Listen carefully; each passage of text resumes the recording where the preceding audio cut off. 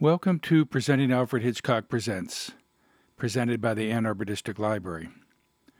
I'm Al Scherdsma. In our last 3 episodes, we had older women threatened with murder, one of which succeeded, unfortunately. Now we have an older man, but he's not threatened with murder. He's already murdered, but he's also our main character. So how does that work? Some of you probably remember Heaven Can Wait, a 1978 film starring Warren Beatty as Los Angeles Rams quarterback Joe Pendleton, Buck Henry as the escort, and James Mason as Mr. Jordan. I'm not supposed to be here. But you are here. Well, you guys made a mistake. This is insupportable. You're talking to Mr. Jordan. Well, anybody can make a mistake. Mr. Jordan, we do the take-off pretty soon. Yes, I have the situation in hand. Joe, if you don't take your place, the others won't be able to complete their journey. Do you think that's fair? I'm not supposed to be fair. If this is really heaven, you're supposed to be fair. I didn't make any mistake. This is not heaven. This is a way station, and there is no mistake. I want to check out on Joseph Pendleton. When is he due to arrive at this way station? Pendleton Joseph, due to arrive 10:17 a.m., March 20th of the year 2025. Sir, I really can't believe it. I took him out.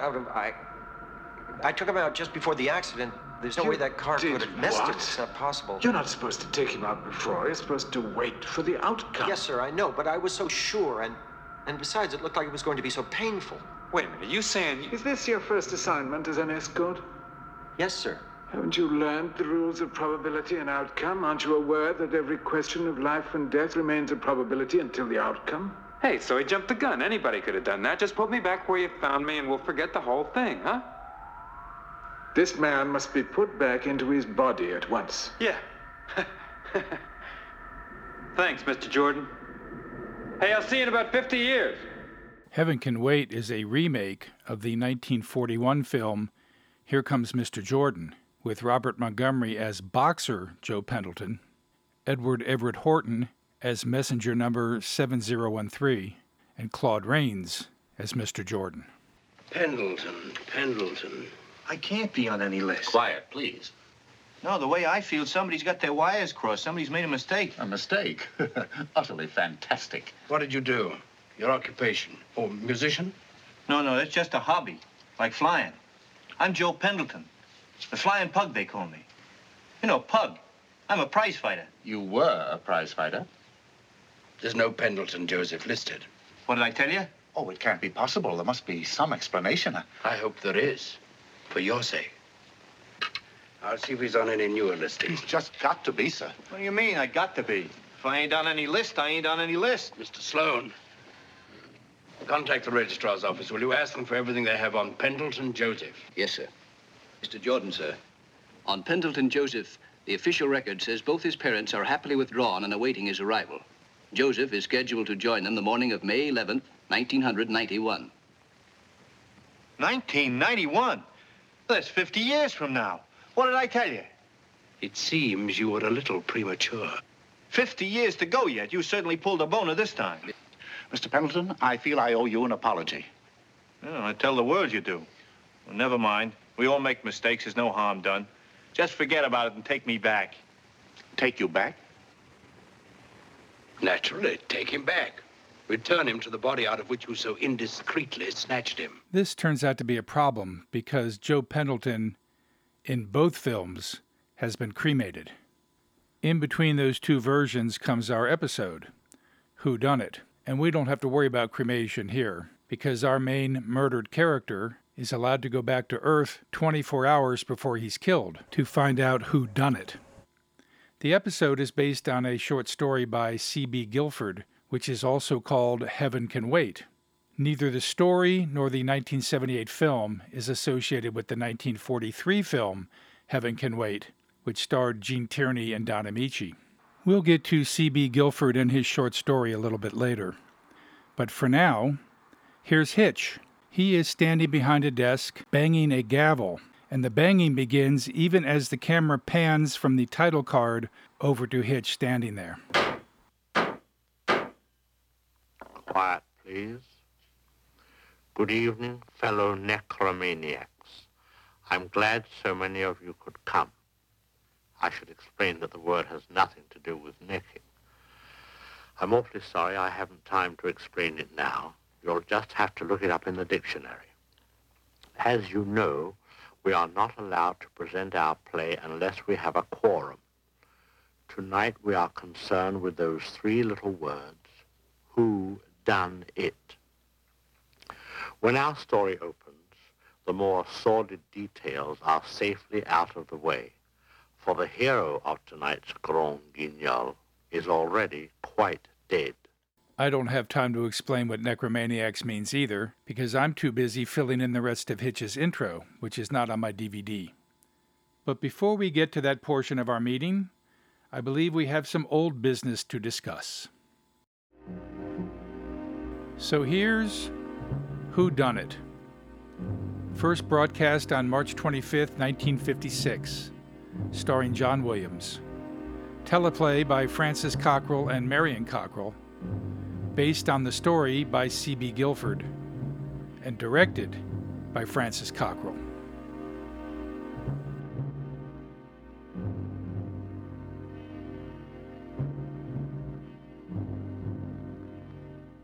We've encountered Francis and Marion Cockrell as teleplay writers before, but this is the only time the husband and wife become a writing team for the series.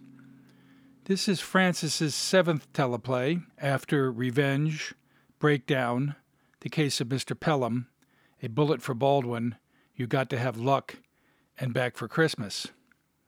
He has 12 more.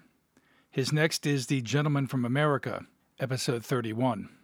And this is Marion Cockrell's 4th teleplay after Into Thin Air, Santa Claus and the 10th Avenue Kid, and our last episode, There Was an Old Woman. She has 7 more, with her next being Wet Saturday, episode 1 of season 2. So Marion writes a Hitchcock-directed episode after Francis wrote the first 4. And speaking of directing, this is Francis's first directing job on the series. He does a solid workmanlike job, with nothing really standing out. He has 1 more directed episode, The Rose Garden, episode 12 of season 2, which also stars John Williams, and has a teleplay written by Marion Cockrell.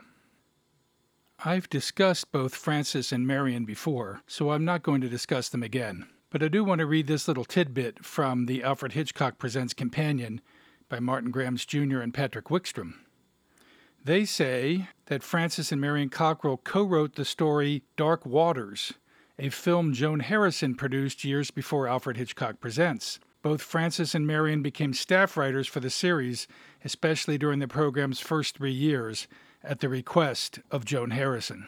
There's quite a change from our usual music with the title card to the music that begins this episode.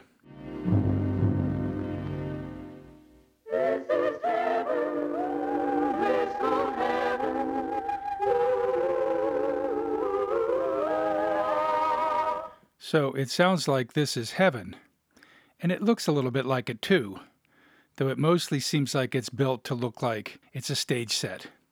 A woman walks up to double doors. It's only after she gets to the doors that smoke comes out from under the door or somewhere around the door. But since this is heaven, it's probably not smoke. It's more likely wisps of cloud. Dry ice has been let loose, I think. The doors open without her touching them, and she walks in to find a white-haired man sitting behind a desk in a chair with cherubs carved on it, and fondling a feather. Mr. Alexander Penn Arlington has arrived. Thank you, my dear. Mr. Arlington, we are very happy to have you with us. Thank you. Goodbye, Alexander. Goodbye. Thank you. I love how these songs' lyrics change to Welcome Alexander, giving you this feeling that music permeates all of heaven. And it appears to be personalized for each angel. It is a soundtrack that not only exists in heaven, but when we're touched by heaven, as when Wilfred calls Alexander on the phone when Alexander is back on Earth. With its commentary in song, it reminds me of the welcoming song to the Emerald City from The Wizard of Oz. out of the dark, you're out of the light. Step into the sun, step into the light. Keep straight ahead for the most glorious place on the face of the earth or the sky. Hold on to your breath, hold on to your heart, hold on to your hope. March up to the gate and build it open. Alexander comes floating in on a cloud, wearing a white robe and holding a harp. He has two small angel's wings that are clearly just cut out of construction paper. So again, we have sort of a double vision here. We're trying to buy into the notion that this is heaven, but we keep getting reminded that it's artificial. As the woman who introduced Alexander leaves, a boy enters with a huge book, which he places on the man's desk. And the man introduces himself. Alexander, my name is Wilfred. We use only first names here. I am your recording angel. Now, if Wilfred's voice sounds familiar, it may be because we've seen him before. In fact, we've seen all three of these actors before, not counting the uncredited boy who brings in the book. Alexander is played by our lead, John Williams. This is his third of 10 episodes, or as the Hitch 20 Extra clip about him puts it, Williams appeared in 10 episodes of Alfred Hitchcock Presents, an acting feat matched only by Hitchcock's own daughter. We've seen him before in The Long Shot, and of course, just a few episodes ago in Back for Christmas. His next, like Marion Cockrell's and Hitchcock's, is Wet Saturday, episode 1 of season 2. The angel who introduces Alexander to Wilfred was played by Ruta Lee. This is her second and last appearance. We saw her before in The Cheney Vase, episode 13. And since we saw her last, Ruta has had another birthday and is, as of this recording, 85 years old. And Wilfred is Alan Napier. He is in 6 total Alfred Hitchcock Presents episodes and 2 Alfred Hitchcock Hour episodes. This is his second. His first was Into Thin Air, episode 5. And his next is I Killed the Count, part 1, along with John Williams, episode 25 of season 2. Alexander looks around at all of the bookshelves, resting on clouds behind Doric columns, filled with these immense books, and is surprised that there are so many people. But the truth is, these books are just Arlingtons. And not only that, but These are the Arlingtons, from Alexander to Arabella. Just a fraction of the Arlingtons, not even all the A's. Alexander's reaction to this is, Good heaven, gracious. Which I think might be the only gag of that sort in this episode, as opposed to The Play by C.B. Guilford, which uses such bits as, How devilish! Shh, Alexander. What do you mean, shh? That word devilish. Please don't use it here. Did I just say The Play by C.B. Guilford? Well, we'll get to that a little bit later, too. Alexander asks if he can get off of his cloud. Insert your own Rolling Stones clip here if you'd like. And get rid of his harp. He strums his harp nonchalantly and does a double take when it comes out with a sound. I neglected to prepare myself on the harp. Why, that was music. This also reminds me of The Wizard of Oz. That moment where the Tin Man snaps his fingers and gets a sound that he doesn't expect. Let her try and make a beehive out of me. I assume this is just me and not Francis Cockrell as director. But if it is Francis Cockrell as director, he is providing us with a subliminal connection between another story where someone journeys to a magical land and then wants to come home again. Wilfred tells him he can dispense with the cloud and the harp. It's just what people expect, that's all. So the artificiality is not just the television episode that we're viewing. The artificiality occurs in heaven as well. It's what people expect. Even the wings, which bother Alexander when he sits down, are artificial and unnecessary. As Wilfred puts it, You'll find those very helpful when you first begin to fly. Later, you won't need them. And at last, they get down to business. I see you are a mystery writer. Yes, rather a well-known one, as a matter of fact. Yes, I see. Age at time of death, 52. Cause of death, murder. Murder? I beg your pardon. But you said murder? Ah, yes. Didn't you know? Oh, but that's impossible. I died of a heart attack. I think. Yes, I was asleep. And a stabbing pain woke me. Yes, that would follow. You were stabbed in the back while asleep at your desk with an ivory-handled dagger. With an ivory? Why, that's my letter opener. But who did it? That information isn't included here. You see, this is only your life. Well, that won't do. He's a mystery writer, for God's sakes. He's created solutions for tons of murders. He has to know who murdered him. Don't you realize that as Slade Saunders, I wrote over 75 mystery novels, printed in a dozen languages and made into pictures, plays, everything? Now I'm murdered and I don't even know who did it. It's preposterous. How could I possibly be happy? Oh, but you must be. Happiness here is, well, it's obligatory. I'm miserable. Well, that puts Wilfred in a bind, so he twists the rules and proposes something a little bit out of the ordinary. Given the last day of your life to live over again, do you think you could uncover your murderer?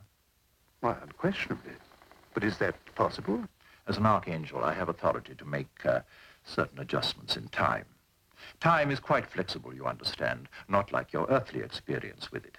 We would simply repeat one segment.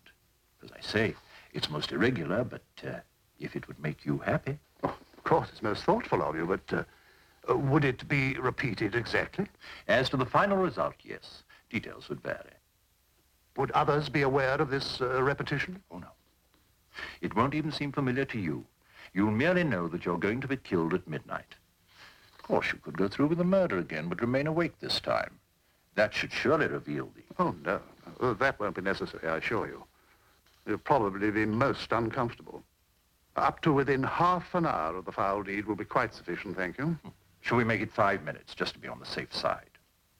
Well, very well. But I shall have the solution long before that, of course. After all, it's my profession. All right. We make a small erasure here. So Francis and Marion have laid out the ground rules for us, and as Wilfred uses his feather to alter the great book, Alexander finds himself waking up in bed with a cup of coffee laid right under his nose by his butler, Horace. Good morning, Horace. Good morning, boss. What time is it? 12 o'clock, same old time. Mrs. Arlington around? Oh, no, she go riding. Alone? Oh, no, with Mr. Benson. A couple of things here. First of all, Alexander doesn't wake up until noon. As Horace puts it, same old time. So he's a late sleeper, but that only gives him 12 hours to solve the mystery. And secondly, his wife is out with some other man. That can't be good. Horace is played by Rudy Robles. He was born Pastor Luvioso Robles, and he's one of the first Filipino actors to appear in Hollywood films. According to the story, Samuel Goldwyn discovered him while he was working as a bellhop at the Beverly Hills Hotel, and he gave him the screen name Rudy Robles. Now, during World War II, Rudy was in the U.S. Army and served in Australia, New Guinea, and the Philippines with the 1st Filipino Infantry Regiment. He rose to the rank of first sergeant. And after the war, he was commissioned a second lieutenant in the Army Civil Affairs, where he contracted Filipino entertainers for the U.S. military. Now, he's in several Hollywood films in the 40s and early 50s. Nocturne, Singapore, Umu Umu the Shark God, and South of Pango Pango. You have used the white man's cover to bring them out here, but they will not dive against Kahani's taboo. How many times have I told you that Kahani said it was all right before he left? Kahani did not tell me. You're not calling me a liar, are you? We will not dive until Kahani tells us. It was quite different when you wanted our presence. Ono was not dead then, and the others did not have their bodies twisted or their eardrums burst. I fixed them up all right, didn't I?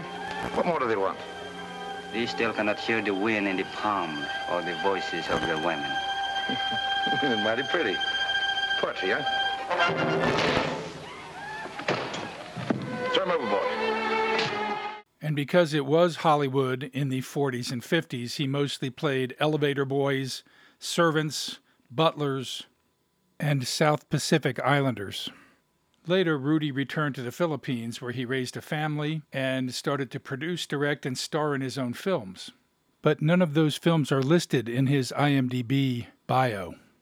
This, his only appearance in Alfred Hitchcock Presents, is actually one of his last listed appearances. and Rudy Robles died in 1970 at the age of 64. Upon awakening, Alexander tells himself that it was all a dream, but he is soon dispelled of that notion. Hello? It was no dream, Alexander. Huh? Good. Who's this? Wilfred. Oh, but where are you calling from? Isn't that rather a silly question? Yes, I suppose it was, but... Hello? I'm sure that this bit of a supernatural figure stepping in immediately to remind a character that it is not a dream has probably appeared before this, but I can't think of a good example. I can think of an example that takes place after this, from 1970's Scrooge, with Albert Finney as Ebenezer Scrooge and Alec Guinness as the ghost of Marley. It was a dream.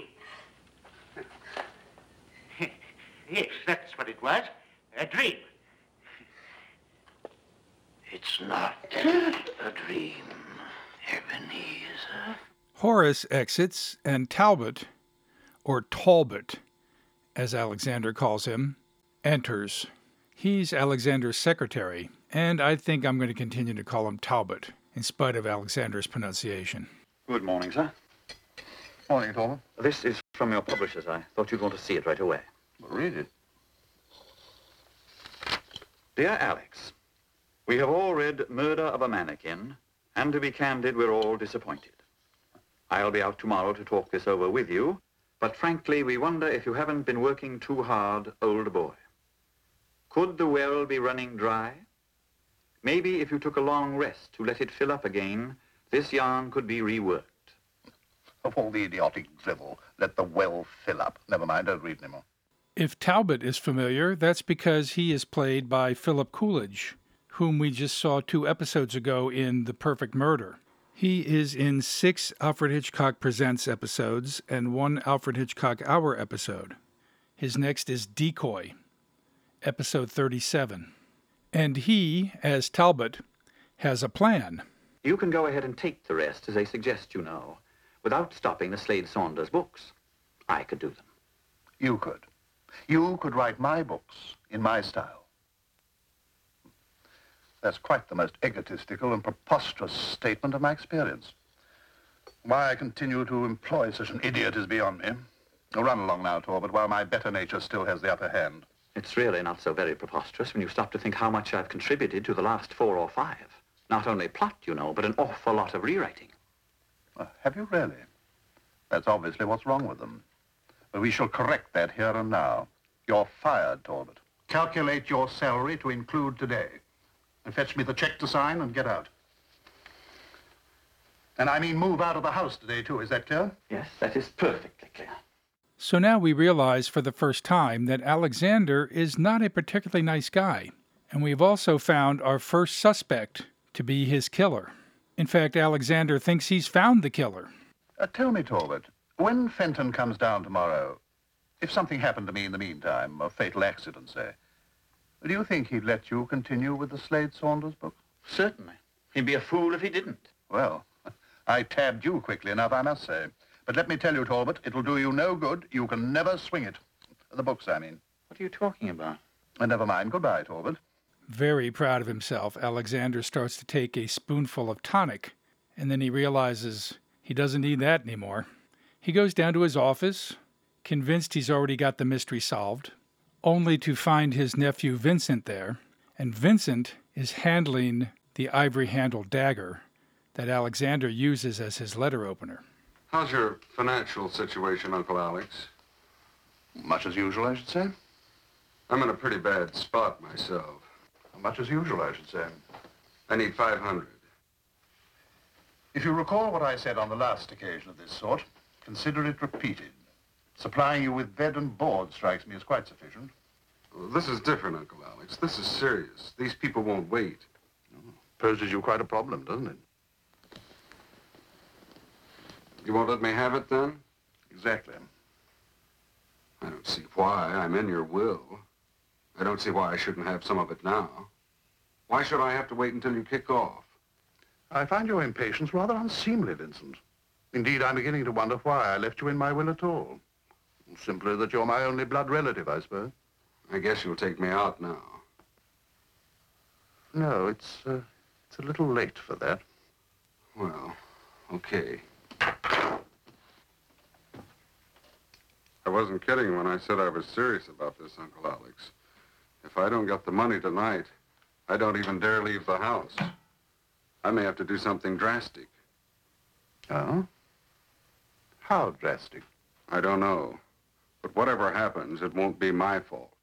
So now we not only have Philip Coolidge from The Perfect Murder, we have a character who has the same motive as the characters in The Perfect Murder. He needs money right away, and he knows he's in his uncle's will, but he can't wait for his uncle to die. Vincent is Bill Slack, and I can find almost nothing about Bill, except that he was possibly born in 1933. This is his only episode of Alfred Hitchcock Presents. In fact, he only has 14 credits total on IMDb, and they end in 1956. His only other role after this is in an episode of Combat Sergeant. And the only clip I can find of him is in his role as Patrolman Harris in an episode of Highway Patrol. Ambulance is on its way. How is it? Pretty rough? He's still breathing. That's about all I can tell. I was able to stop the bleeding, but he was hit awfully hard. Looks like a skull fracture. Anybody notify his wife? Not yet. She's still picking up the kids at school. Oh, yeah, that's right. I forgot he was going to take his kids to the circus tonight. 10 to 1, the fingerprints on that jack will say Ralph Neal. You stay with Peterson until the ambulance gets here. Right. Go over to Highway 21 and join Carter. He's sitting all alone with nothing but a motor. Right. I hope that Bill Slack is around somewhere, alive and well, at the age of 87. So now we have 2 suspects, and we're going to have 4 very shortly, because Alexander's wife Carol and her friend Wally Benson have just walked by outside of Alexander's office window.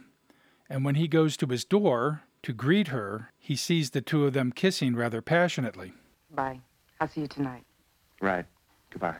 These 2 actors, playing Carol and Wally, are also very familiar, but not because we've seen them before in a Hitchcock episode. Carol is played by Amanda Blake, Wally by Jerry Paris, and I'll get into their bios a little bit later.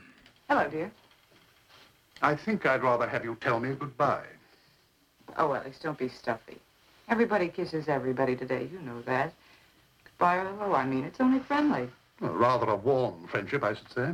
Alex, really? You'd think I was having an affair with Wally. Aren't you? Have you any idea how hateful you can be when you put your mind to it, which is all too often?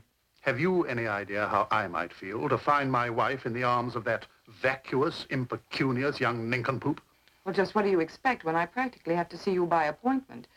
Should I sit alone all day and embroider and sigh and wait for you to toss me a word or look as you pass? Oh, so I'm neglecting you now, is that it? Well, aren't you? Well, certainly not to the extent that I intend to share you with Benson or anyone else. So let that be understood here and now. And let Benson also understand that he is no longer persona grata in these precincts. Is that clear? What absolute nonsense.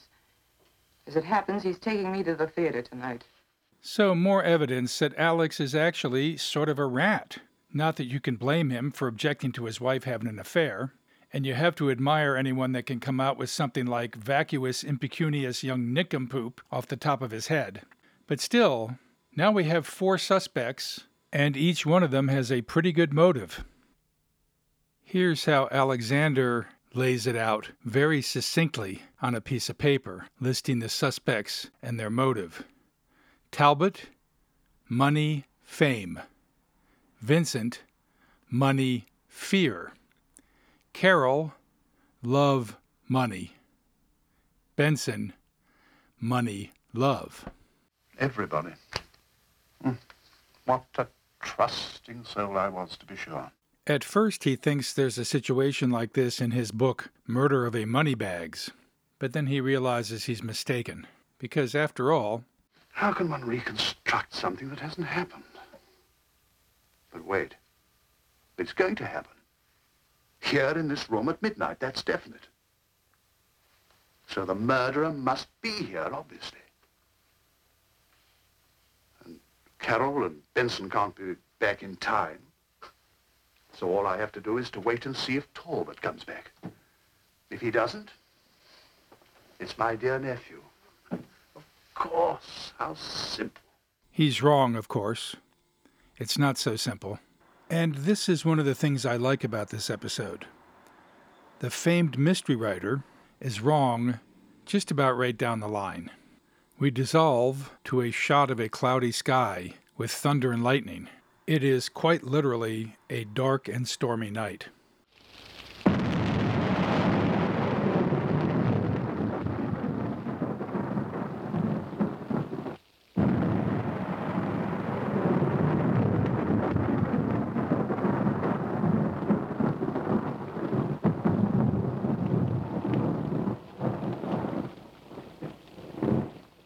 Alexander sits in a chair in the dark, smoking a cigarette. We get a close-up of his watch. It's 11:40 p.m. Then somebody lets themselves in. It's Talbot, and he goes upstairs. It is Talbot. He hasn't quite got his nerve up yet. But he'll be back. Do I even need to add that Alexander is wrong again? Because 5 minutes later, he is briefly blinded by headlights coming through the window, and Carol and Benson arrive earlier than expected. Oh, really? Darling, we didn't think you'd be up. Obviously. You thought I'd be asleep at my desk in the study, I suppose. What?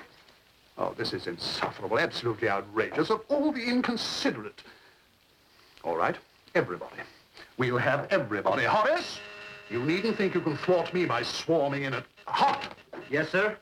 Fetch my nephew. Wake him if you have to, but get him down here right away. Talbot, too. He just went up. Yes, sir. And have them come to my study. And hurry, Horace. I'll get to the bottom of this. But at this point, do we really think he will? And so he assembles them all. We get a close-up of a grandfather clock. It says 11:50. He has 10 minutes to go. Actually, he has 5 minutes to go, since he asked to be removed 5 minutes before the murder takes place. So there's nothing else to do than to lay it out before all of the suspects.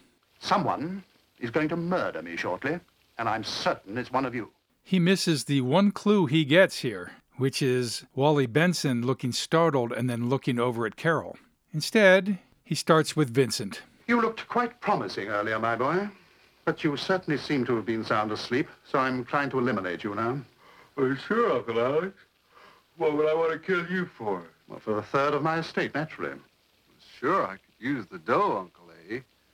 But I wouldn't want to see you knocked off just for that. If I could get it any other way.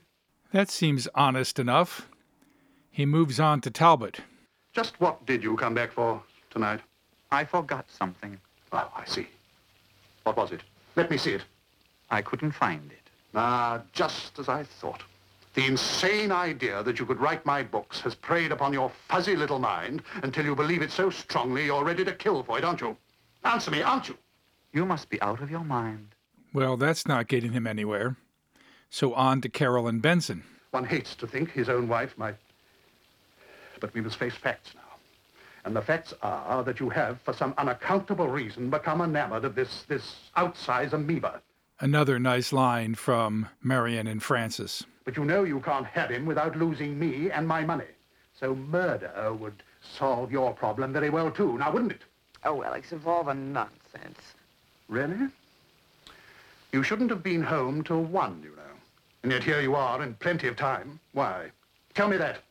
Because the show was a crashing bore. What else? Yes, it was terrible, really. Oh, yes. Yes. Perhaps you've been overlooked. After all, stabbing is hardly a woman's way, is it? Another false assumption on the part of the great mystery writer. And since you're penniless yourself and know you can't have Carol without money, well, I can hardly see her doing her own housekeeping, can you? Mending her own clothes, dyeing her own hair. Alex! He really is quite accomplished with the insults and the snide remarks. But as my widow, she'd be quite well off, you know.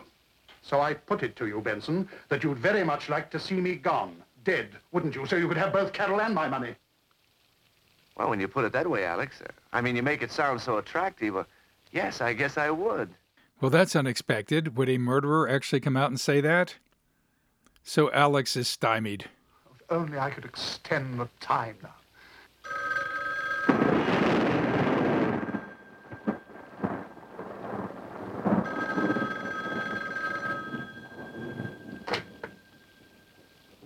Hello. Alexander? Is this... Yes, this is Wilfred. Oh. Would you really like to extend the time? Actually go through with it again? Could I? Yes. Would it come off right on time, just as before? The final event would be the same. Well, you have only a few seconds. Yes. I want to do it. Thank you. Who was that? Oh, that was Wilfred, my recording angel. You see, I'm dead. I was murdered once before, but I didn't know who did it, and Wilfred has allowed me to come back to find out. Very considerate of him, I think. But you see, I still don't know, and he's going to let me go through with it again. But please don't ask me to explain. You wouldn't understand. You certainly wouldn't. I like the way the thunder comes at the same time as the phone ringing. And now the whole story is out there, whether people believe it or not. But there they all are, sitting in his office. No one can commit that murder at midnight without the other people seeing them, except Wally Benson has an idea. But before we get to that, let's look at the happy couple, Amanda Blake and Jerry Paris.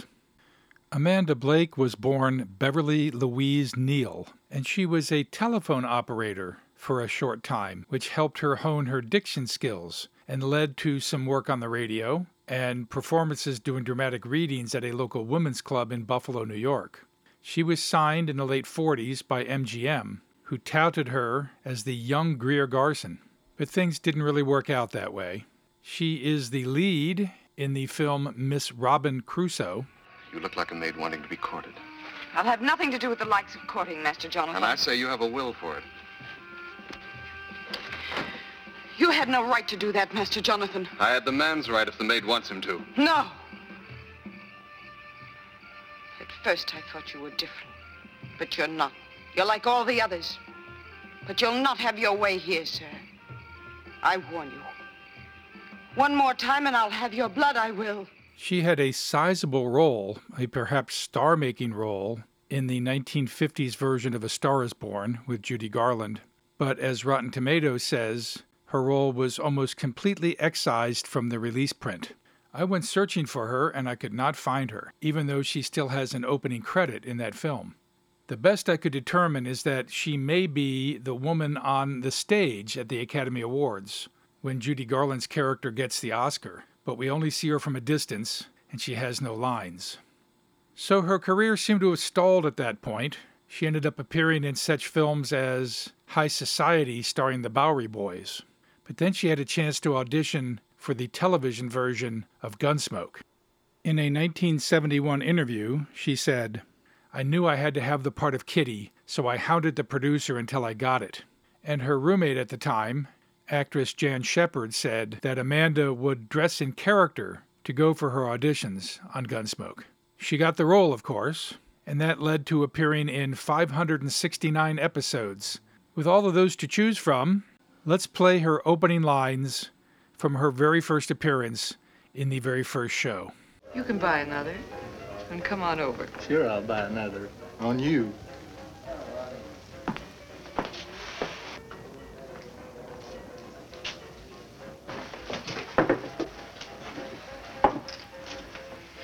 You want to pay me for these beers now or later? Now. What do you want, Matt? Do you know? Well, maybe fishing. I like to fish more than I do. It's about what I figured. But at least you could take me along once in a while. Well, I did take you. Sure. 2 or 3 months ago. I like fishing, Matt. Next time I get a day off, we'll fish. Good. That'll give me plenty of time to get ready.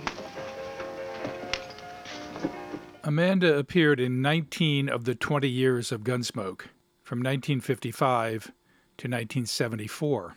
After Gunsmoke, she went into semi-retirement in Phoenix, Arizona, and mostly devoted herself to animals. She was known, during her time in Gunsmoke, for bringing her pet lion to the set.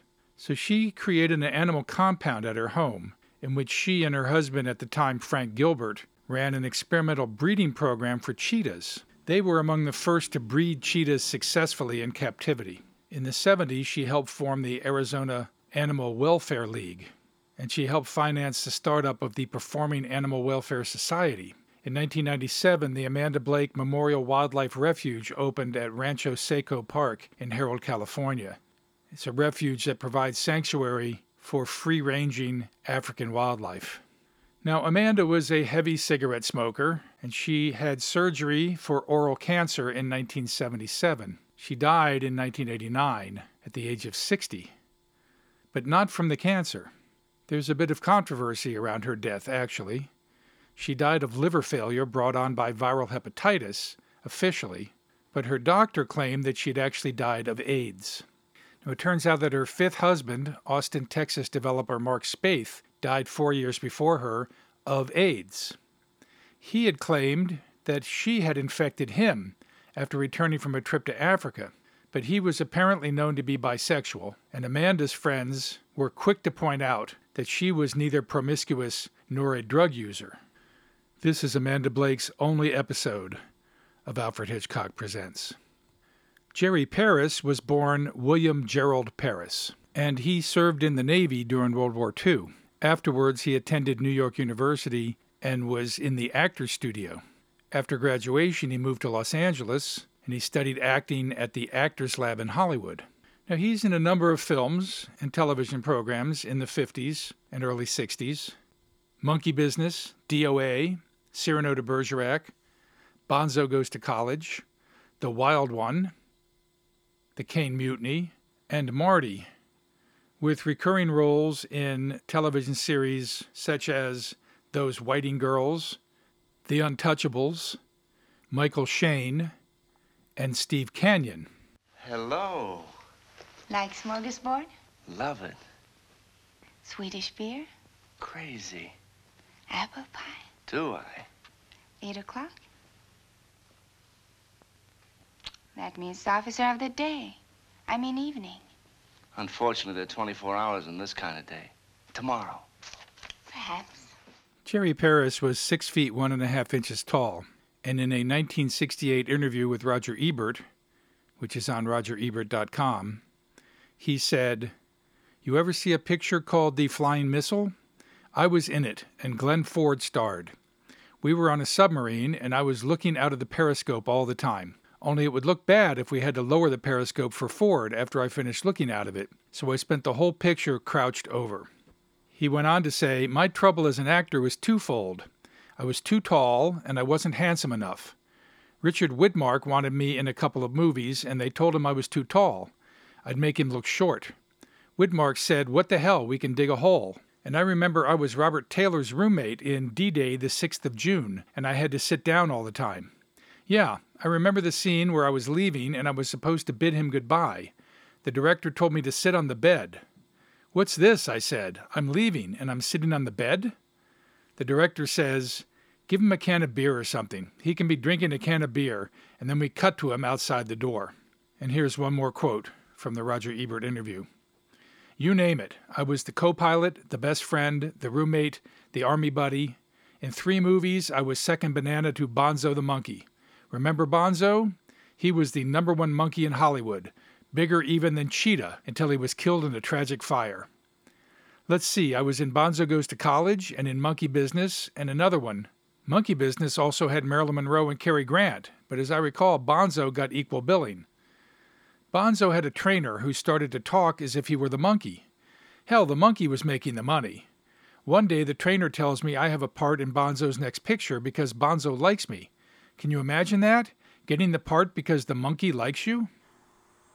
By the way, none of those actors were really short. Glenn Ford was 5'11", Richard Widmark was 5'10", and Robert Taylor was 6 feet tall. But Jerry was taller than all of them, something a director would not particularly want to show. All right, so all of that aside, Jerry Paris is mainly known for 2 things.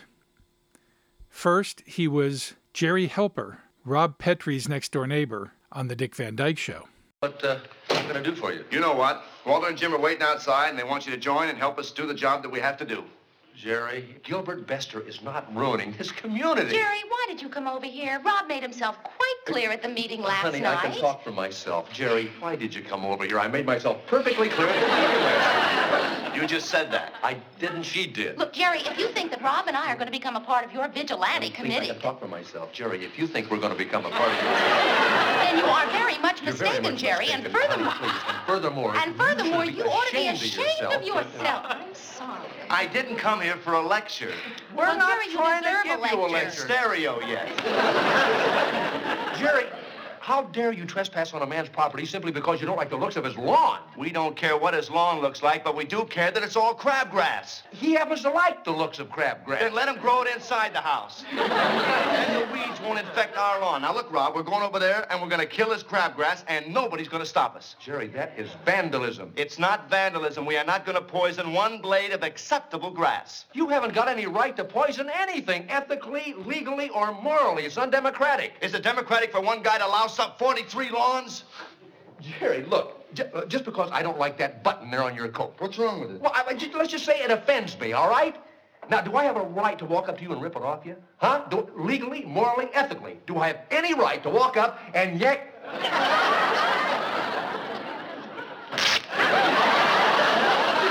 Did you see that? Why did you do that? Well, that was a reflex action. Yeah, all right, you can rip up a guy's lawn. He's liable to have a reflex action to come over and smash a couple of your windows or a couple of noses on your face. Listen, it just happens that some people don't care what happens to our neighbors. Wait a minute, we care very much what Now, happens, just a but we're not second, going to honey, run around and act like a bunch of... We care very much what happens. We're not going to run around like a bunch of I don't know I what. don't know. Well, I'd rather be an I don't know what than a weasel. A weasel? Yeah, a weasel. Come on, let's go, guys, let's go. While on the Dick Van Dyke Show, he began to ask Carl Reiner for the opportunity to direct some episodes. And that led to the other thing he is best known for, directing some film, but mostly television. Carl Reiner himself said, "He did a couple of shows, and we realized he understood our show more than any of the other directors." But Jerry responded, "Carl listens to everybody. So few people listen because they're so insecure. The secret of the success of the Van Dyke Show was group effort. Also, I'm nuts. It helps." Carl followed up by saying he really was a kid at heart. He said whatever came to his mind, but he was such a sweet soul that people usually weren't taken aback. Sometimes he was like a bull in a china shop, but he very rarely broke any china. Now, Jerry won an Emmy Award for the 1963-64 season for Outstanding Directorial Achievement in Comedy for The Dick Van Dyke Show.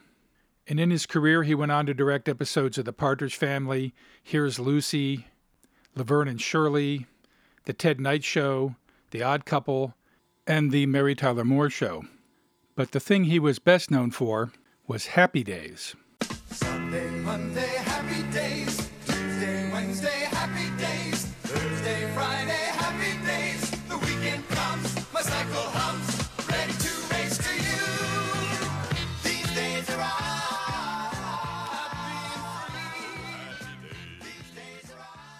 Of the 255 episodes of the show, Jerry directed 237 of them. And emulating Hitchcock, he appeared in at least one episode, uncredited, of every season.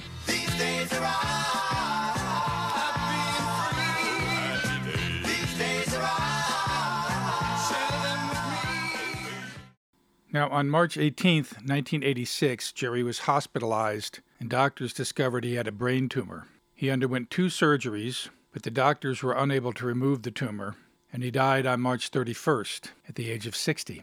And according to happydays.fandom.com, in the 1990s sitcom The Nanny, Fran's grandmother, played by Anne Morgan Gilbert, who also played Millie Helper, Jerry's wife, on The Dick Van Dyke Show, shows a picture of Jerry Paris and claims it is her late husband.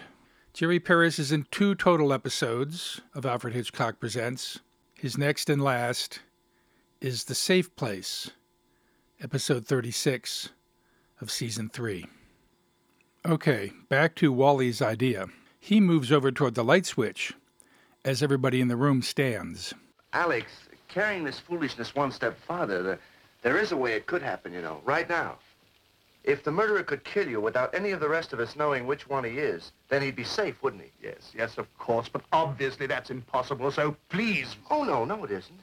Even Slade Sanders should think of that one, Alex. All I have to do is... And he turns out the light. Mayhem ensues, the office only being lit up occasionally by lightning strikes, and we can see the people milling around. But we can't see who does anything. Benson!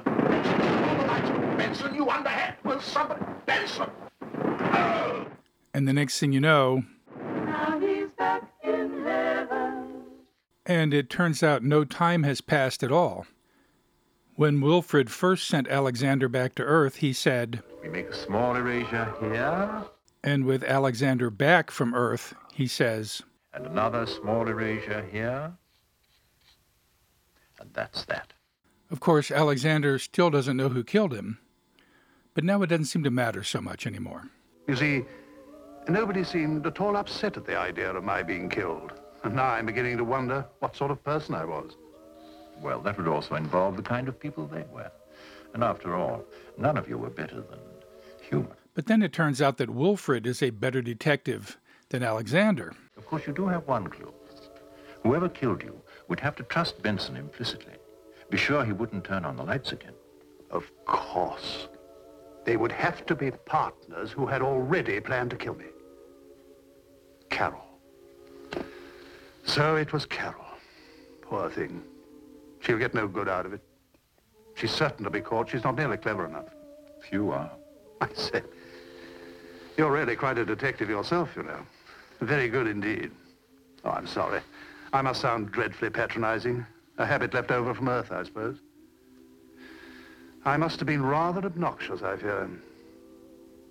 In fact, under the circumstances, how did I get in here at all? Oh, all mystery writers go to heaven. Didn't you know? They do? Whatever for? I really don't know. I must remember to ask sometime.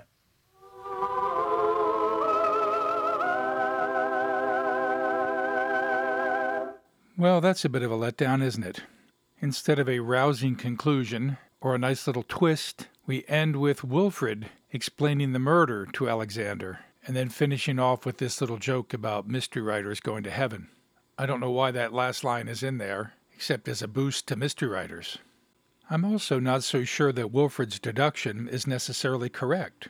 I mean, just because Wally is the one that turns off the lights doesn't mean that somebody else didn't grab that letter opener and do Alexander in. But of course, somebody did do him in the original version when he was asleep at his desk, and not everyone was there in his office.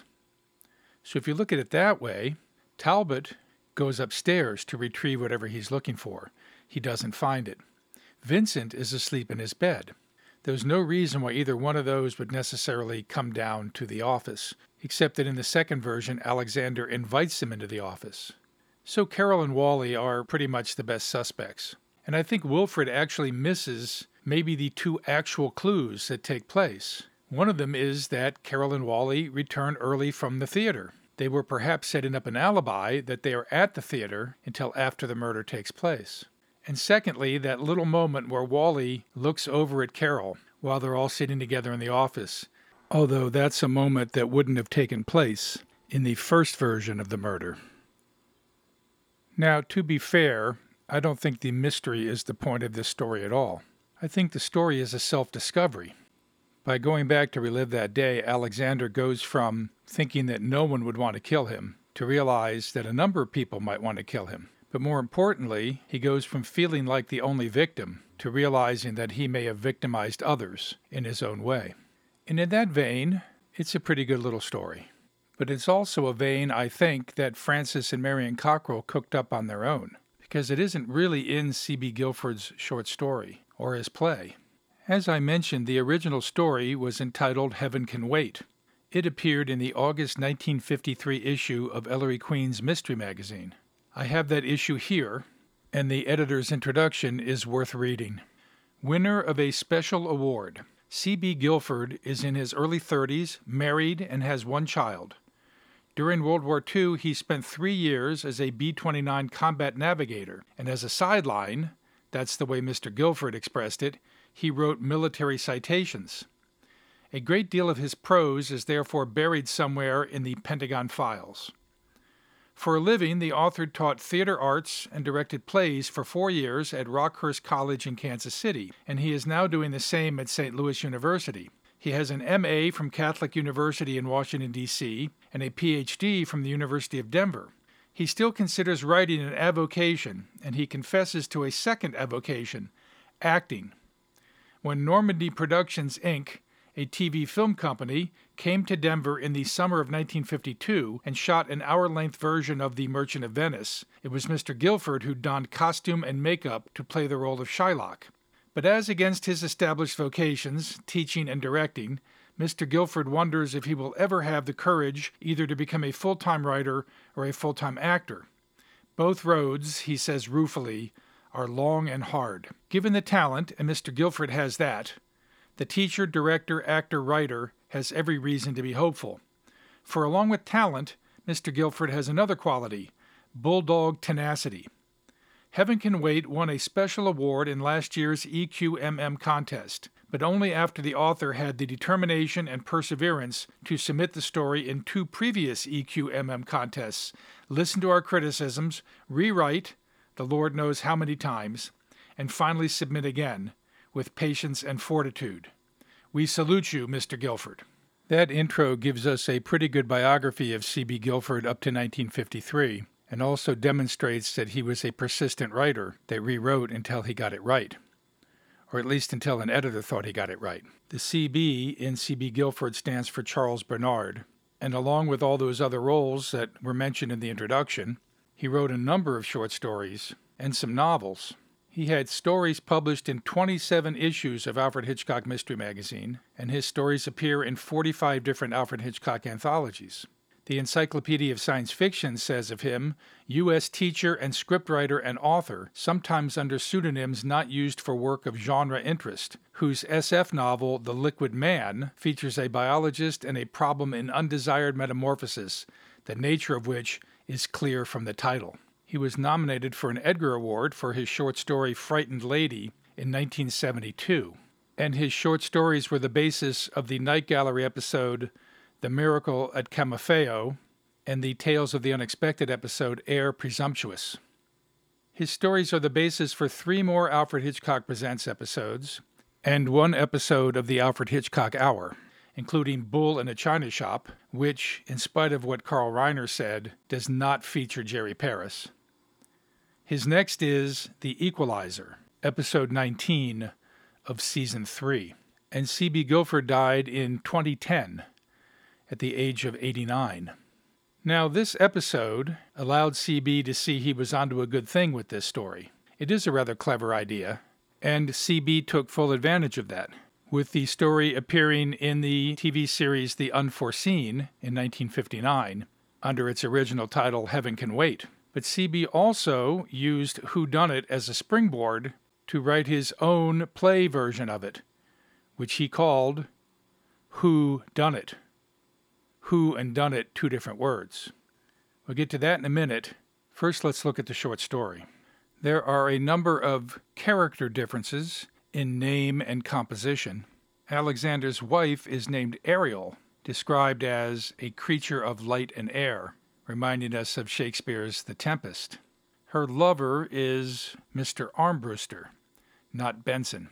Alexander's nephew is Andrew instead of Vincent, and he's described as overweight with small piggish eyes. There's a cook named Annie, a maid named Agnes, and the butler doubles as a gardener.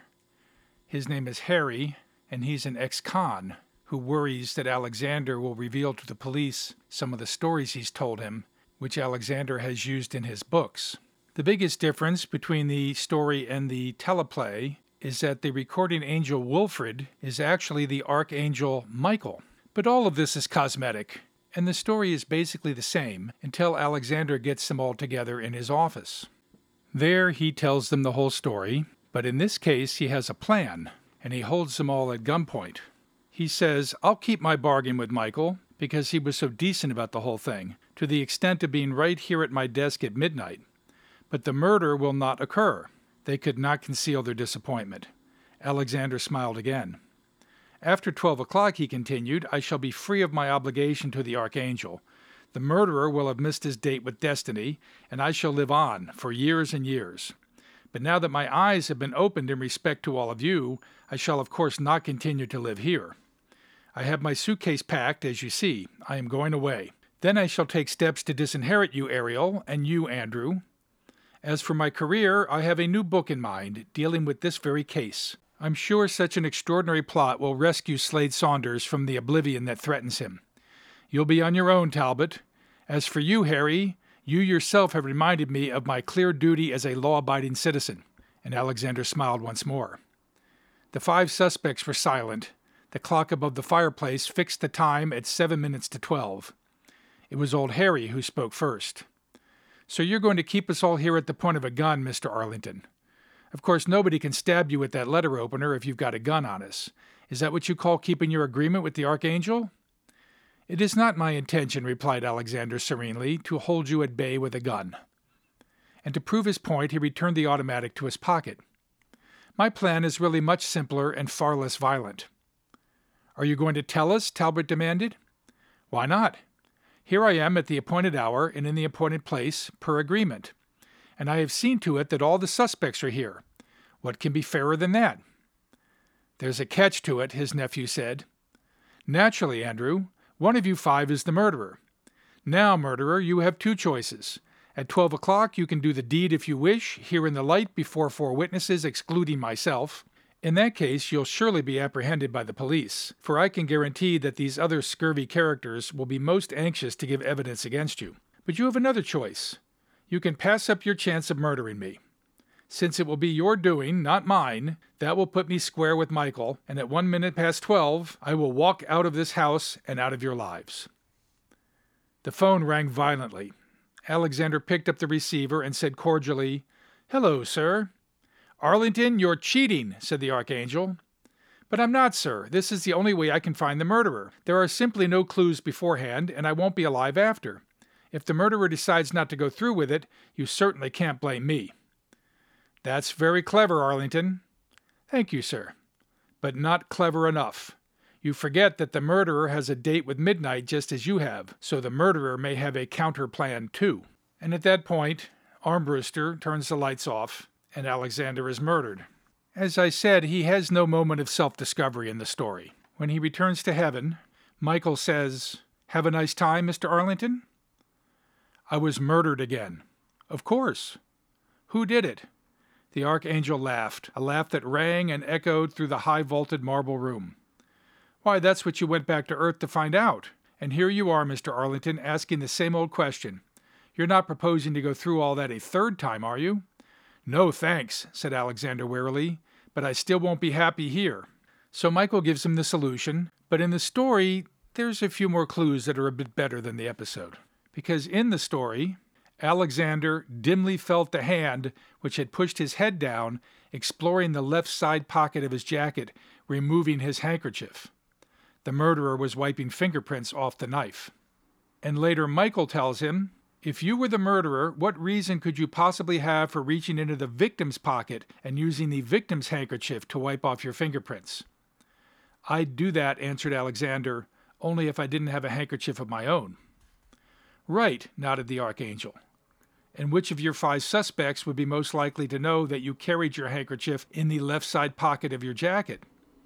I see what you mean, sir, Alexander perked up. The Archangel beamed. Then maybe you'll be happy here after all, Mr. Arlington. Ariel's accomplice was at the light switch, muttered Alexander.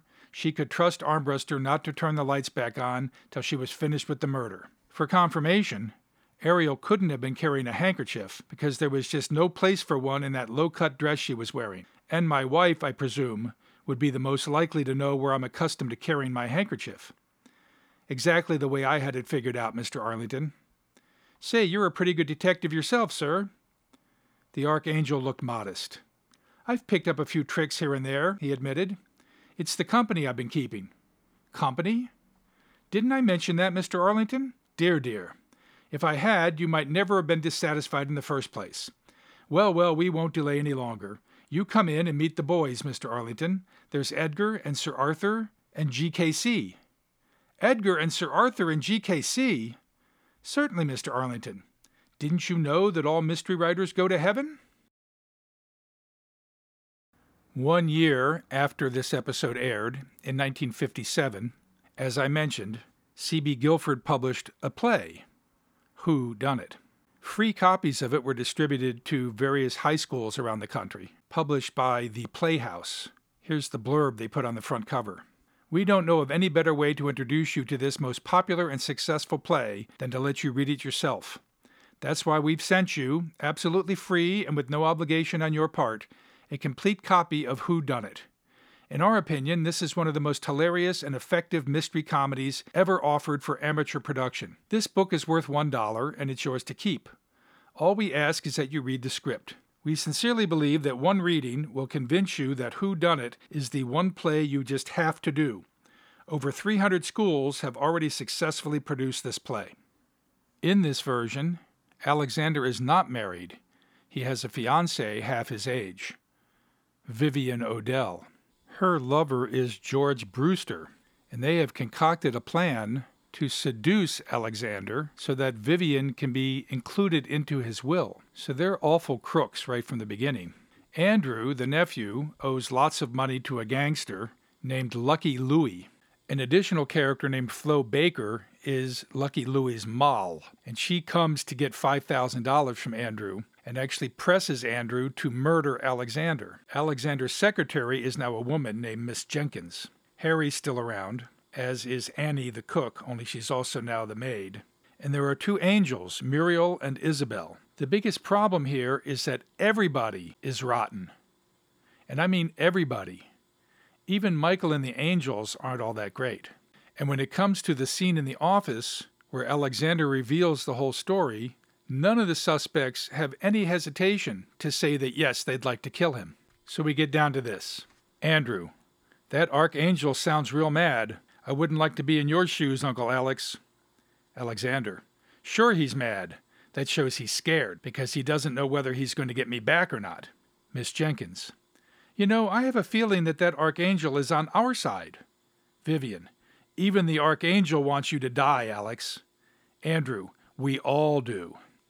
Alexander, with growing panic, thank you for the kind thoughts. Vivian, and you're being absolutely beastly about this, Alex. Andrew, Uncle, when it comes time for a man to die, he ought to die. Harry, somebody better think of something pretty quick. Brewster, that's right, we ought to be thinking. Andrew, we could all stab him together, you know, like they stabbed Julius Caesar. Then we couldn't squeal on each other. Miss Jenkins, but there's only one letter opener. Vivian, Harry, go to the kitchen and bring knives for everybody. Alexander, don't you dare, Harry. Remember, I've got a gun. If anybody tries to leave this room, I'll shoot. Harry stays where he is. Miss Jenkins, we could draw lots. That would make it a conspiracy. We'd all be in it together, so we couldn't tell on each other. Alexander, you can't trust anybody in this room, and you all know it. You're all a bunch of scurvy knaves. Andrew, and besides, I ain't very lucky. I ain't going to take a chance in a raffle. Vivian, Harry, why don't you do it? You've got a criminal record anyway. What could you lose? Andrew, yeah, go on, Harry. Harry, in front of everybody? Suddenly shy. Gee, I'm not used to pulling jobs like this in front of people. Brewster, disgusted. Well, how would it be if we all hid our eyes? Vivian gets up and paces. Somebody has to do something. Miss Jenkins, wringing her hands. Oh, I'm so nervous. This is our big chance. Andrew, this is our last chance. We've got about 2 minutes. Vivian, to Brewster. George, think of something. Do something. Brewster snaps his fingers. Maybe I do have an idea. And of course he turns off the lights. And Alexander ends up back in heaven, talking to the angels. Muriel, didn't you enjoy yourself back on Earth? Alexander, enjoy myself? My dear young lady, I was murdered. Muriel, well, of course. What did you expect? Michael, with a wink to Muriel and Isabel. I think he expected not to be murdered. Alexander, well, I might not have been if that lightning hadn't stopped. Michael, we had to do something. We were in a spot too, old man. Alexander. Yes, I suppose you were. I'm sorry about that. My instinct for self-preservation just must have been too strong. Michael. I accept your apology. And now I have news for you. I know who murdered you. Alexander. You do? Michael. Absolutely. Now think a minute. Brewster was the one who turned off the lights, giving the murderer a chance to work in the dark. Now tell me, if you were one of the suspects, would you have trusted Brewster not to turn the lights on again while you were right in the middle of doing the stabbing? Alexander. I certainly wouldn't have trusted him unless I were Vivian. Michael. Brilliant deduction, Alexander. They were the only two who could have worked as a team. Brewster at the lights and Vivian. Alexander. Vivian murdered me. A look of terrible rage comes over his face. Michael. Come now, Alexander. You're in heaven now. Mustn't have any mean thoughts toward anybody. He passes a hand before Alexander's face in a sort of magical gesture. Alexander's face suddenly smiles. Alexander. No mean thoughts. What do I care about Vivian? Michael. Are you happy now, Alexander? That's the important thing. Are you happy? Alexander. Why, of course I'm happy. I'm in heaven, aren't I? Michael. Good. Now you go right through that door, Alexander. You get measured for your wings in there. The angels watch Alexander as he disappears into the wings. When he is gone, Michael heaves a tremendous sigh of relief. All three angels mop their brows with their voluminous sleeves. Muriel. Things were getting pretty hot for up here, weren't they? The curtain falls. They exit. Now, it seems to me that having written the short story and having no doubt watched the television episode, C.B. Guilford has combined them together and thrown out the best of each. Gone are the further clues which make the mystery more interesting from the short story, and gone is the self-discovery that Alexander has in the television episode. In this case, his happiness is actually implanted in him by Michael. Any subtlety that the other versions had is missing. Here, everyone wants to kill Alexander so badly they openly discuss it. Not that we feel for Alexander. He's more rotten in the play than he is anywhere else. To be fair, C.B. has written this version as a much broader comedy, and maybe it plays funny on stage, but it doesn't read funny. And at least he's gotten rid of that ending with the mystery writers going to heaven. But still, having not seen the version on the Unforeseen, I still suspect that this play version is the worst of the bunch. And taken all in all, I guess I would say, in spite of its faults, that the Alfred Hitchcock Presents episode is the best of them. So much for whodunit, but you're not quite rid of me yet. First, the fourth story, written by Hitchcock and published in the Telegraph, and then another film from his title designer days. This story, first published in September 1920 and reprinted by Patrick McGilligan in his book Alfred Hitchcock, A Life in Darkness and Light, is entitled And There Was No Rainbow. Robert Sherwood was fed up. Of that fact, there was not the least doubt. Time hung heavily, for he had exhausted his source of amusement and had returned from whence he had started, the club. He did not know what to do next. Everything seemed so monotonous. How had he looked forward to these few days' rest? And now, well, there it was. He was fed right up. While he was thus engaged in reviewing his present circumstances, in strolled his pal Jim. Now, Jim was married, so he was in a position to sympathize with him. Although, mind you, Jim's life contract had not been the ultra-modern kind, where you repent and eventually divorce at leisure. It simply happened that Jim had struck lucky, and he was content. "Hello, Bob, old fruit." "Hello, Jim." "You don't look in the pink. Anything wrong?" "Oh, I'm tired and fed up," and Bob unfolded his little drama. "Why, I know the solution. What you want is a girl." "A girl?"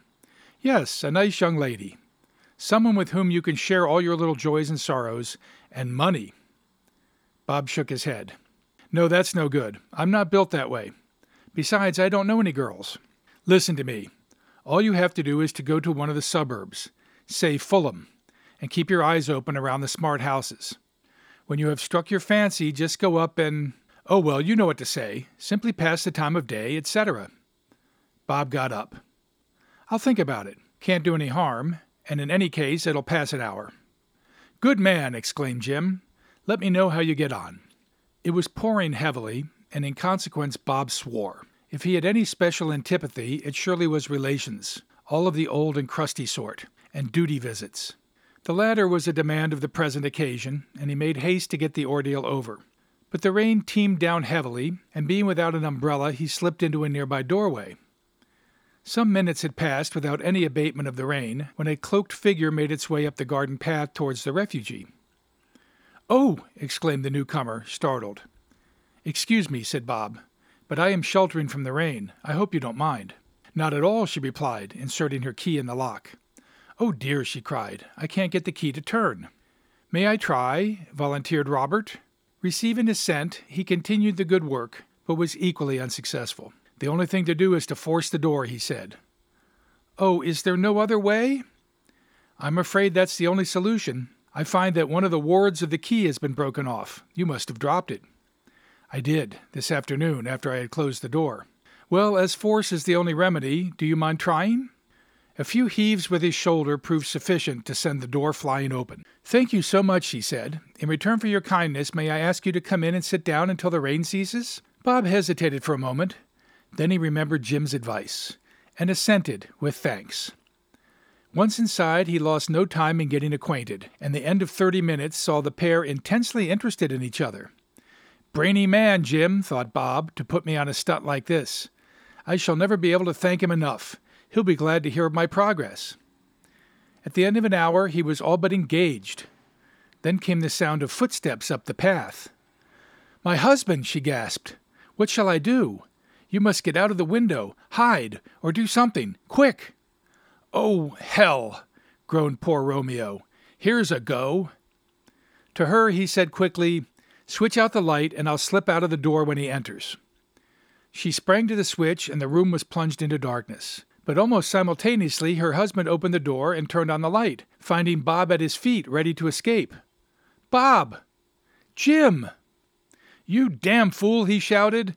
"I said Fulham, not Peckham." The fourth film, for which Hitchcock was title card designer, was The Mystery Road. It, like the previous 3 films, is lost, and I can't find too much about it, except for these 2 reviews published on the Hitchcock Zone. This one is from The Guardian.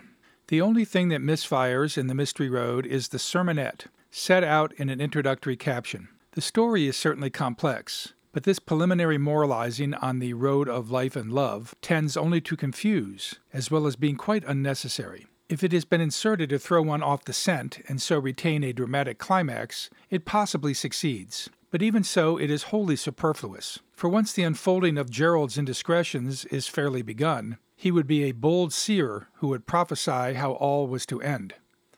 Gerald, played by Mr. David Powell, first has a rather purple love affair on the cliffs overlooking Beachy Head Lighthouse, all of which he confesses when he proposes to and is accepted by Lady Susan, played by Miss Mary Glynn.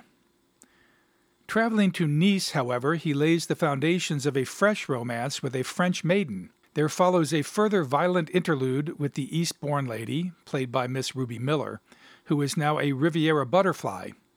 And then, his last check written out to meet gaming losses, Gerald resists a suicidal impulse, clasps his French protégé to a crumpled dress shirt, and proclaims that happiness and respectability are his at last.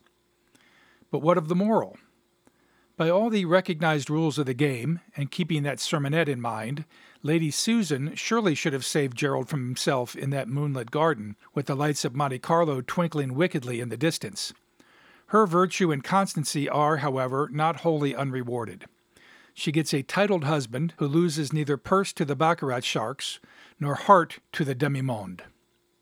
The production is lavish to a degree and a tribute to British kinematography. The scenes in the Grand Café Méditerranée and on the Promenade des Anglais are riotously luxurious, while there is a quieter, more healthy charm in the roadside incidents during the motor journey through the Rhone Valley. The typical estaminet, that's a French café that sells alcohol, the gesticulative aubergiste, that's the innkeeper, and the picturesque humdrum, rather squalid French village life.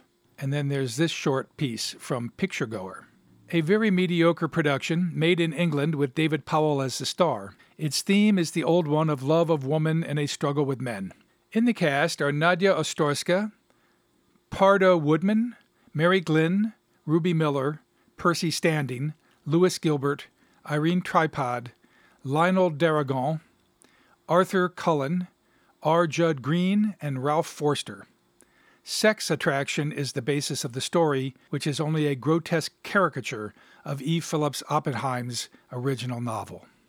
It was sometime during these early films that Hitchcock, as he tells Truffaut, eventually went to work in the studio. Éventuellement, je suis allé travailler au studio. In the, I suppose you would call it the editorial department. Dans ce que je suppose vous appelleriez le département éditorial. Which consisted of two American gentlemen qui comprenait deux gentlemen américains who were writers by des reputation écrivains par réputation étaient des écrivains par définition. and the head of the department, you see, in those days they didn't have producers. À ce moment-là, ils n'avaient pas de producteur. They had the director Ils avaient un directeur who would then have as his advisor qui avait comme the conseiller editorial department. le département éditorial. Under the head of the editorial department would Sous be le the chef writers. Du département éditorial étaient les écrivains, les scénaristes. When the film was finished, Quand le film était complété, it would come back to the editor, head on of le the retournait editorial department, au chef du département éditorial who would then qui, à ce moment-là, write the titles or rewrite them from the original les script. réécrivait du script original, Because in those days, parce qu'à ce moment-là, by the use of titles, narrative and spoken, l'utilisation des titres narratifs et whole sections of the story could be changed. on pouvait changer les sections entières de l'histoire, de la façon dont on manipulait les titres. Because the actor went, Parce que l'acteur faisait then simplement the ça. title came on the Ensuite, on mettait un screen, titre. and they could put whatever words they liked in his mouth. Et il pouvait mettre n'importe quelle parole dans sa bouche. Oui, bien sûr. Oui. It has been known for this process to save a bad film. Par ce procédé, il a été fait pas mal de temps de sauver un mauvais film. Because there was one film I remember was a very bad film, a Il y a drama, un très mauvais film, un drame. so they put comedy titles all the way through it. Alors, pour le sauver, ils ont mis des titres de comédie à travers tout le film. Big success, Un très grand succès. because it became satirical, you Parce que see. c'est devenu un satire. On pouvait même peut-être se servir des intertitres pour couper ce qui était mauvais dans le film, si un acteur était très mauvais. Ou... And perhaps you might use also titles to cut. If an actor was very bad, you could cut what was bad out of a picture by substituting titles. More than that, you could Plus que take the ça. end of the picture and put it up in the Vous beginning. pouviez même prendre la fin du film et le mettre au début. Anything. As for Hitch's comments at the end of this episode, it appears that my DVD again has the European version without the commercial break. So I'm going to play that in its entirety. Then I'll play it again, at least the part that should be in the American version with the commercial break. And I'll fill in the rest myself. And remember, the episode ended with Wilfred revealing that all mystery writers go to heaven. Here's Hitch. Well, why they would go to heaven is certainly a mystery to me. After she had assisted her husband out of this vale of tears, Mrs. Arlington sought solace in a quick marriage to Mr. Benson, and they lived happily ever after. He in the state penitentiary, and she at the women's detention home, where she found a very nice job in the mailroom. Vincent, of course, became filthy rich, which reminds me that we were to hear from the Committee on Ways and Means. However, they were unable to attend. They didn't have the money for the bus fare, in which case I declare this meeting adjourned. And here it is again, as it should be. Well, why they would go to heaven is certainly a mystery to me. After she had assisted her husband out of this vale of tears, Mrs. Arlington sought solace in a quick marriage to Mr. Benson, and they lived happily ever after. He in the state penitentiary, and she at the women's detention home, where she found a very nice job in the mailroom. Vincent, of course, became filthy rich. And speaking of money, since we have incurred a great deal of expense during the conduct of this meeting, I think it is high time we heard from the Committee on Ways and Means, after which this forum will again come to order. Alfred Hitchcock Presents Season 1, Heaven Can Wait, Here Comes Mr. Jordan, The Wizard of Oz, Scrooge, and The Dick Van Dyke Show Season 4 are all available at the Ann Arbor District Library. The Hitch 20 extra segment, the clip from Miss Robin Crusoe, the Steve Canyon episode, the Happy Days theme, the Highway Patrol episode, South of Pango Pango, and the Hitchcock Truffaut clip are all available online. If you wish to contact me about this podcast, please email me at sherdsma@aadl.org. That's SJOERDSMAA@aadl.org. And please put Hitchcock somewhere in the subject line. Next, Episode 27, Help Wanted, starring John Quaylen and Lorne Greene. Now back to Hitch to wrap things up. Or rather, back to me reading Hitch to wrap things up. I think the committee deserves a vote of confidence for its efforts on our behalf. Unfortunately, time does not permit. I declare the meeting adjourned until next week.